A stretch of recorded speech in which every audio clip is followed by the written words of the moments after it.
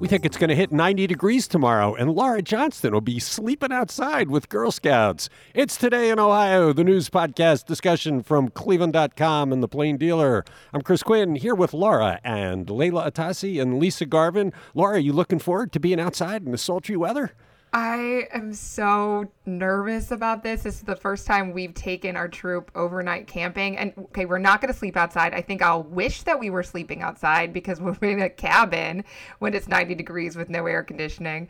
And apparently at Girl Scout camp, you are not allowed to wear tank tops. So I think that's going to be my new camp name. Apparently, you've got to choose a camp name. So mine's going to be tank top. Not allowed to wear tank tops There's at a Girl dress Scout camp. Something about ticks. And they're worried about ticks, so they want everybody wearing sleeves. Yeah. So that's actually really smart. Sleeves? That makes sense, yeah. like just short sleeves. I will tell you what, though, Laura. I was forced to take my troop in the worst week of March, and it was like that. It was like being in a mucky, disgusting mud. Like we were trying to shoot the archery, and then you had to go get your arrows, and it was like every kid was losing their boots in the mud as they were trudging out to retrieve their arrows, and rain pouring down on us. So I would take this week over that any day. Okay. Well, I'm We'll doing be checking canoeing, in. so I might be falling in the pond accidentally. We'll be checking in with you Monday to see how it went. Let's get to our news. Restaurant owner Zac Bruell came up with a novel way to find workers for his understaffed locations. Is there no end in sight for the worker shortage in Northeast Ohio eateries? Laura, this is pressing because patio season is beginning and they're ready to serve a whole lot more people. They don't have the servers. Right. They're not exactly ready to serve a whole lot more people because there is no end in sight of this restaurant server shortage. Most restaurants say they've got fine in the back. They've got enough cooks and chefs, but they don't have enough servers. And as Mark Bona put it very artistically, help wanted signs are as ubiquitous as happy hour specials. So Zac Bruell actually went on nextdoor.com asking for workers. He said no one wants to work, even though you can make $450 in one shift serving tables, which is incredible money. He says he doesn't get it, but he's gotten some good response from his post, and he said he's willing to train people. And it actually worked better than going on Indeed.com, which is a popular job-seeking site. But he is definitely not alone in this. Mark Bona talked to a whole bunch of restaurateurs who are most of them are in the same boat, looking for people as the summer gets started.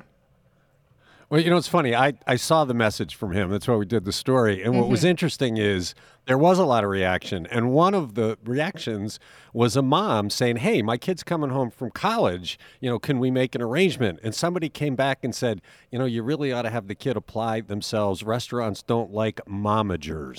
I'd not heard that term. Oh, momagers. That's like usually I think of like a stage manager, like stage mom kind of nickname. But I mean, hey, I think Zac Bruell will take the mom's application for the kid because they are looking for people. There's QSR is a magazine for leisure and hospitality. It says that there's a 6.4% quit rate.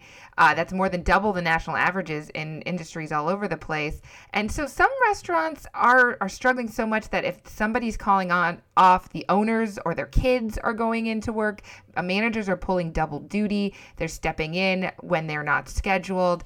I think Hofbräu House downtown said they're having a really tough time, and they just say people don't want to work 50 hours a week. They want, and the ones who do want to work are very specific about what they want in their schedule, and they're going to work, you know, they're putting your work second and their life first. It's going to be interesting to see if the Nextdoor message board now fills up with restaurant owners looking for workers. I imagine that Nextdoor will frown on that and say, if you want to advertise, you got to charge. But smart move by Zac. It sounds like he's going to get the workers he needs. Check out Mark Bona's story. It's on Cleveland.com. You're listening to Today in Ohio. Lee Weingart had one big shell in his bazooka in his battle to beat Democrat Chris Ronayne in the race for county executive, and he has fired it. He says that Chris Ronayne ran a police department that racially profiled. Pretty explosive stuff, Layla. Yes, he is He is accusing his opponent of poor leadership and a blatant indifference to equal justice after records show that University Circle police continued to cite black drivers at a disproportionate rate after a year after Chris Ronayne promised to address that disparity. You know, Chris Ronayne, before he launched his campaign for executive, he was president of University Circle Inc. And during that time, ProPublica did this investigation in 2020 that found that 88% of the nearly 2,000 drivers that University Circle police had cited since 2015 were black. In an interview with ProPublica, Ronayne called the numbers disconcerting, to say the least, and that he was horrified. He promised immediate change, and he said that they were looking into working with outside firms to review that data and consider revising practices or seeking additional training. Well, Ronayne's opponent in the race here, Lee Weingart, he says that in the 11 months after that article ran, Ronayne didn't do anything to address that problem. He pulled the records himself and found that 94% of the 237 traffic citations issued between September 2020 and July 2021 still went to black drivers. Weingart didn't quite call Ronayne a racist, but he said he is a failed leader who absolutely shouldn't be running the county. Ronayne defends that he did take action to initiate change. He says he mandated implicit bias training for all police staff. He got body cameras to increase the transparency, and he created the Citizens Review Board to investigate and issue findings on complaints.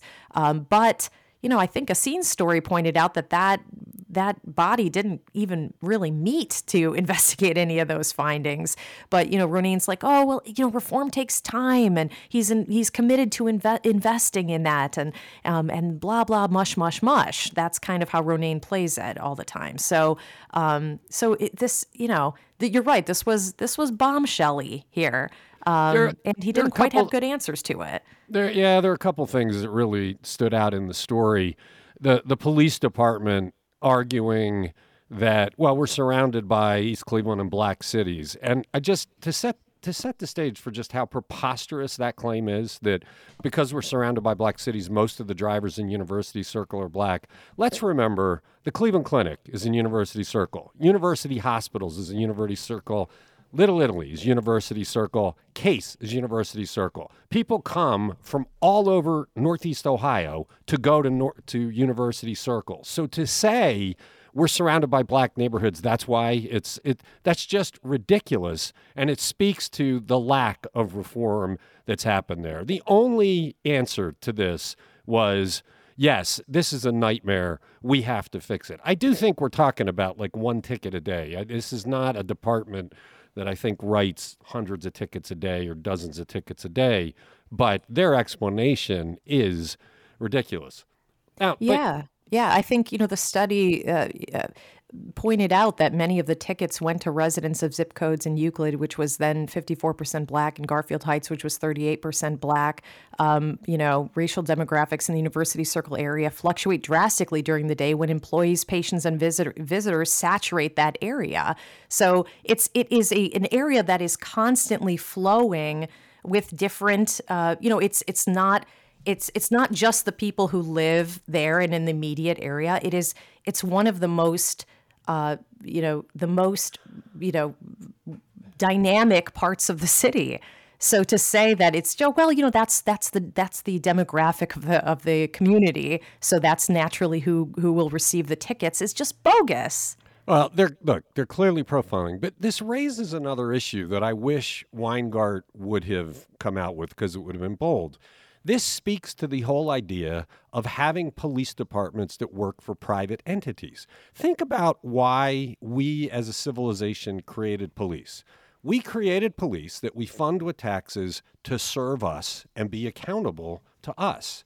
For some reason, Ohio decided to allow private agencies to have police powers. They don't serve the public. They serve the agency. They don't answer to the public. And there's zero accountability. The Cleveland Clinic has it. Metro Health has it. Tri-C's, Cleveland State. They all have them, and it abuses the police authority. They shouldn't have a police department with the force of law. What is happening in University Circle is the police want black people from the neighborhoods to be afraid to drive into University Circle because they have the power of the police officer to intimidate them. If they just had a security force like most private entities do in most of the country, we wouldn't have this problem. But it's that police authority that does it. And I wish Lee would have said, this points out the problem of having all these private police departments in Cuyahoga County. If I'm elected, I'm going to seek to abolish them and have the municipal police departments and the sheriff's office do the patrolling. Right. You're right. You know, I feel for Chris. He was the head of an economic development agency that had a police department. You know, his goal was economic development. But the minute he learned about this, and he took some steps, he says, but he didn't follow up. The problem continued. That's a failure. But he shouldn't have had a police department to begin with. This is a ridiculous situation in this state. And the message to black people is, don't go to University Circle. We're looking for you. As a leader, though, you can't make promises to change and not follow through. Not follow through at all. I mean, okay, fine, the body cameras and things like that. But if you're going to create some sort of review board and not once meet and not once review a case, that shows that's such disregard for the community. And that's really very troubling. Right. He should have followed through. He should have done the right thing here. But I would argue that this problem emanates from having a police department that doesn't answer to anybody. Right. You know, think about it. If a Cleveland police officer does something like this, there's a mayor who's demanding accountability of the police chief. And if the mayor doesn't, you got voters that demand accountability of the mayor. We have no recourse here. The public has no ability to change this really bad behavior by people who have badges and are invested with the power to put you in jail. It's a critical problem. Weingart made this statement in the story where he said, everything I've heard about Chris Ronayne is he's a show horse, not a workhorse. Oh, sing. And he said he made a statement and thought that would be enough. Then the cameras are off and nobody's looking anymore, and he doesn't fix it. Yeah, and I just thought that was biting. He had one shell in his arsenal. He fired it. It's a bit early. And it's a negative shot, and he's got his headline, and he's got people talking about it. What's next in the campaign? We'll see. Check out Caitlin Durbin's story. It's on Cleveland.com. You're listening to Today in Ohio. With inflation, one of the top stories of 2022 so far, elderly people living on fixed incomes are getting slammed. Lisa, where are they feeling it the most? They're feeling it everywhere, apparently. Our reporter, Sean McDonald, talked to several Greater Cleveland advocates for seniors, and several of them said that financial issues for elderly people on a fixed income were already a problem before the pandemic struck. He talked to Stephanie Brooks. She's with the AARP Ohio, executive council, and she advocates for seniors in other ways. She says many elders are only living on Social Security. They have insufficient savings. They have no retirement account contributions. Social Security saw a big bump most recently, about 5.9% in the cost of living adjustment. But over the last 10 years, Social Security adjustments have only averaged about 1.65% a year. Sean also talked with Craig Thomas with the Western Reserve Area Agency on Aging. He said the people they talk to are struggling with basic needs. They have to choose what bills to pay. Do they pay rent? Do they buy food? Do they get their medicine? Do they pay their utilities? Also, with housing costs appreciating, they're paying higher property taxes now. And the Western Reserve Agency does help seniors, but they have a long wait list for assistance. Wouldn't you love it if Lee Weingart and Chris Ronayne paid attention to this kind of story and came out with campaign planks about how they were going to reduce the burden, especially on the elderly? Actually, Lee Weingart has said he would freeze property taxes for the elderly, although I'm not sure how he can pull that off when there's a bunch of agencies that create taxes like Metro Parks and the Adams Board. But this is a big deal. We hear about this from a lot of people saying, I can't afford it. And everybody talks about the price of gas. That's a tiny fraction of the bill. It's these other things, housing, food, all the basic needs that they can't get because they've gotten so expensive. And the cost of living is not keeping up with inflation or anything right now. The United Way of Greater Cleveland, their 211 calls are increasing exponentially.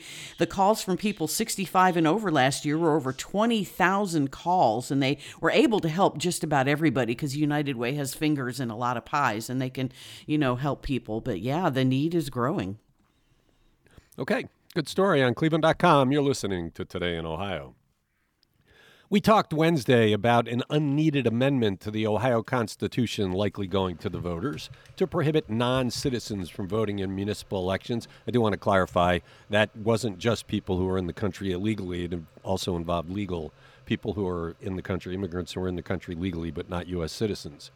Do Republicans have a second ballot question on their minds to try and drive up votes from conservatives, this one involving crime? Laura, it seems like the Republicans are using constitutional amendments to try and win the November election. Yeah, I can't wait till we start seeing the ads about this one. But this seems to be the exact opposite of bail reform that we've been pushing for as an editorial board for years, and the Supreme Court is in favor of. And it's a bill for the November ballot requiring judges to consider new factors for public safety when setting bail. This was supposed to be on a list of bills up for a House vote on Wednesday, although House Speaker Bob Cupp said he wanted to discuss it more with the Republican caucus before a vote. And it would add to the Ohio Constitution this sentence: when determining the amount of bail, the court shall consider public safety, a person's criminal record, the likelihood a person will return to court, and the seriousness of a person's offense. Rather than looking at whether they're a flight risk, looking at if people can afford to pay, and all of the other things that people have been pushing for to reduce prison populations. Except this is already in the law. They're putting a clause in as another inducement saying, oh my God, they're letting people go who are a danger. There's already a fully vetted system for doing this. There's not a problem with the Ohio law. Judges have the full power and authority and a history of protecting public safety when there's a danger to it. I mean, so this is completely unneeded, and it's being done to try and get votes for the Republicans running for the Supreme Court. They want to deflect the attention that Pat DeWine and Sharon Kennedy are getting for their conflicts of interest as they proceed as justices. I think if this comes about, we're going to be very vocal in pointing out that it's completely unnecessary and that it's to fool you as a voter, make you worry. Right. We've used the word dog whistle over and over again, but this doesn't feel like a dog whistle. It feels like very blatant. And I don't know, doesn't it feel like it flies in the face of everything we've been learning about the criminal justice system and how unfair it is and how discriminatory? And I mean, I guess the point is they don't care. I mean, obviously. Yeah, but the problem, it's already there. I mean, if somebody who is a danger to the community is arrested, there is a whole process in the law as it exists now to not let them go free. It requires a hearing, and they have to do some things. There was one case people are pointing to where the judges failed to follow that path, and they're holding this one outlier up as a reason to change the Ohio Constitution. But this has nothing to do with what we're talking about. It's all about let's scare the hell out of people, mainly Republicans, get them to the polls, and it is a dog whistle. Well, critics think that this could raise bail amounts, which, I mean, the Eighth Amendment of the U.S. Constitution and the Ohio Constitution itself prohibit excessive bail. So it just seems completely wrong. Yeah, it's not needed, but the goal is to get people to the polls. I think we should keep the attention focused on the ridiculous conflicts of interest to some of the justices who are running. Pat DeWine has done something nobody's ever done before that we can find, remained on a case involving his dad, the governor. You're listening to Today in Ohio. We have pretty serious criminal charges now against a company involved in the collapse of a Lakewood apartment garage last year. Layla, it's kind of rare to see criminal charges in a case like this, but the evidence is pretty strong that this company was in the wrong. Yeah, the company is Atlas Masonry Restoration and Maintenance, and its owner Elmer Mecker and foreman Charles Hawley. They're accused of inducing panic. This is connected to their work on the underground parking deck at Marine Towers West Apartments on Edgewater Drive on Lakewood's Gold Coast. The company that manages the apartment building had hired Atlas Masonry for concrete repairs to the garage in November, but the company didn't pull a permit before starting that work. And then on December 21st, Hawley and a coworker started stripping concrete off the pillars that held up the structure, but they didn't put any additional support up to brace the columns, and that left only exposed rebar. The structure collapsed 18 hours later, and by just sheer luck, no one was in the garage at the time, but somebody had just left less than a minute before. It was just miraculous that nobody was killed in this incident. So the company had been charged in January in Lakewood Muni Court with a failure to secure a proper permit, and Mecker pleaded no contest in April. The judge convicted the company and imposed a $1,500 fine with $500 suspended and placed the company on a 1-year probation. But now prosecutors charge them with a subsection of the inducing panic law that outlaws causing, quote, the evacuation of any public space or otherwise causing serious public inconvenience or alarm by committing any offense with reckless disregard of the likelihood that its commission would cause serious public inconvenience or alarm and result in an economic harm of $150,000 or more. That's a third-degree felony. But you know what? Doesn't it feel like they had to really search the law books for a way to hold these guys accountable for this? I would think that a reckless act that results in a public hazard would fit the criminal code somewhere, and it sounds like it doesn't. I mean, if this is true, they were incredibly reckless. They set up a very, very dangerous situation, and you're right, just by luck, it didn't kill somebody or injure somebody. That should be enough to file a felony charge, but this seems like a reach.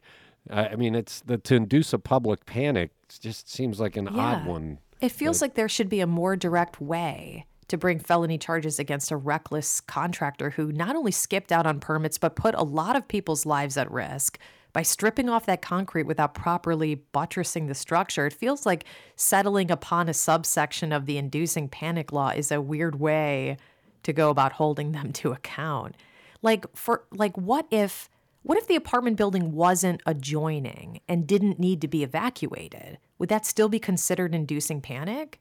They wouldn't have had a way to charge these guys when they deserve to be. So what would they have done? Just let them go?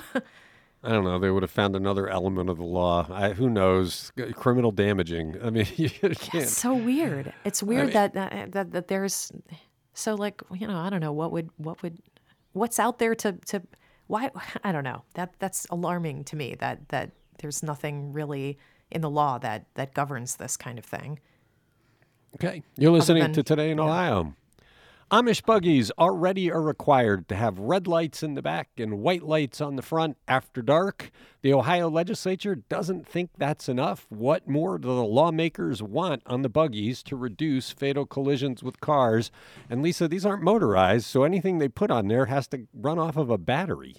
That's correct. House Bill 30 requires Amish buggies to display yellow flashing lights on the top rear of the buggy that would be visible from the sides.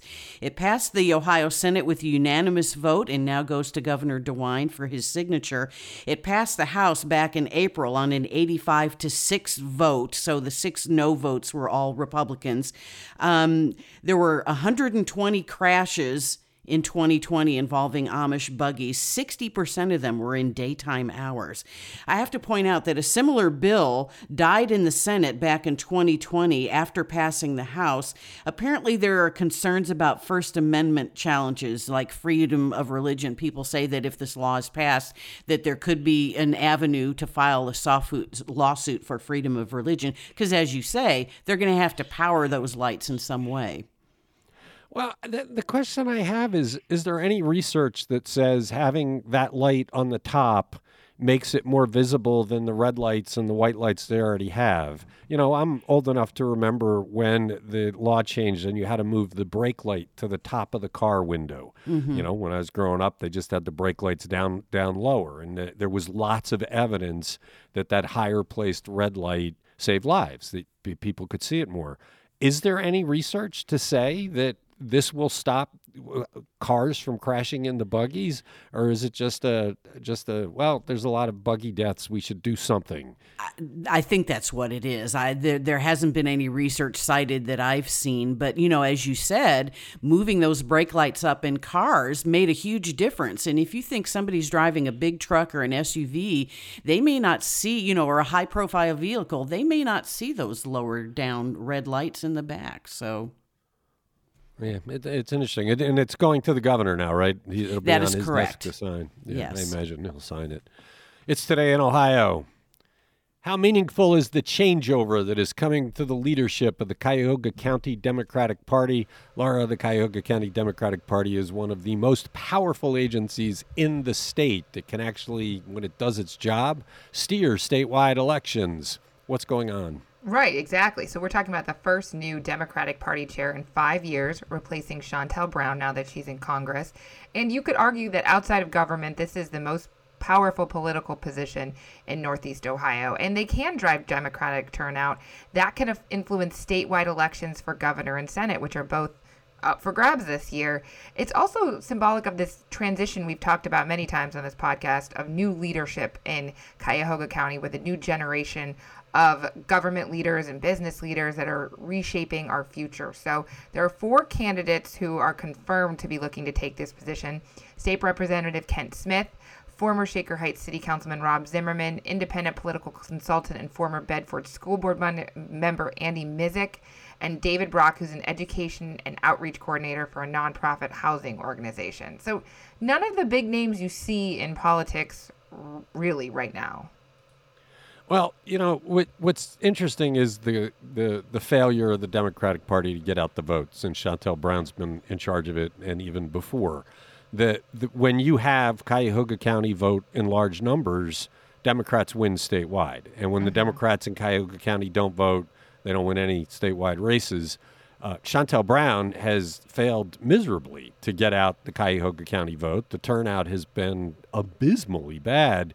So that should be the focus. But the focus of the Democratic Party for the last 5 years or more has been about the internecine choosing of which candidate should win and the power politics. It's evidenced by Dave Wondolowski, right? He's going to end up on the port board because the Cuyahoga County Council won't vote on it. You wonder what's going on there. And so those are this all is an small important local people that you're talking about, right? Like if you're picking over who to endorse in a city race, you're not thinking about the bigger thing of how to get out the vote. I mean, interestingly, the people Seth Richardson talked to, nobody criticized her. They said she did what she could with what she had, and that the party's just not the same kind of powerhouse that it was 20 years ago under Jimmy DeMora. But then again, you have people that are probably trying not to upset, the congresswoman from Northeast Ohio. So, but they had the worst year, this primary, that they'd had since 2014 in turnout. But they do look at some successes and say that Democrats were already on a steep decline when Brown took over, and she had a really tough job to do. She didn't do it. Yeah, I mean, let's face it, she didn't do it. Because the focus was on the races. I mean, the Democratic Party is all focused on maintaining certain positions and propping up candidates instead of leaving that to the voters. Their focus should be 100% on getting out the vote. I mean, that's what should happen. The voters will pick who the candidates are. Get out the vote. And there's been no effort. You go back to the days of Lou Stokes and Stephanie Tubbs Jones. Cuyahoga County voted. Look, Obama won in Ohio because of Cuyahoga County. And without Cuyahoga County, a Democrat is not going to win statewide. I'm a little bit surprised Sherrod Brown isn't influencing this, because he knows better than anybody what you need to do to win statewide, and that should be 100% the focus. Cuyahoga County and Cleveland are in bad shape because they are ruled by a bunch of rural legislators who gerrymandered the map. So we keep losing things here. The city has lost the ability to govern itself in many ways. Now it's going to be Airbnbs because Cuyahoga County doesn't vote. Well, and I mean, I can't argue with you there. We had 14 22,000 fewer votes in the 2022 primary than they did in 2014, which had been the lowest in the last decade and a historically horrible year for that. She did raise a lot of money, but don't forget that she stayed on as county chair when she was competing against former state senator Nina Turner. She got a lot of blowback for that, and Right. that fundraising totally dropped off Right. for the party at that point. She was terrible. She was the wrong person for the job. She did a bad job. She had a conflict of interest that she never acted on. And as they move forward, let's hope they get somebody that is more focused on what the job is about. It's not self-preservation. It's about getting out the vote. It's Today in Ohio. That does it for Thursday. Thanks, Lisa. Thanks, Laura. Thanks, Layla. Thanks, everybody who listens to this podcast.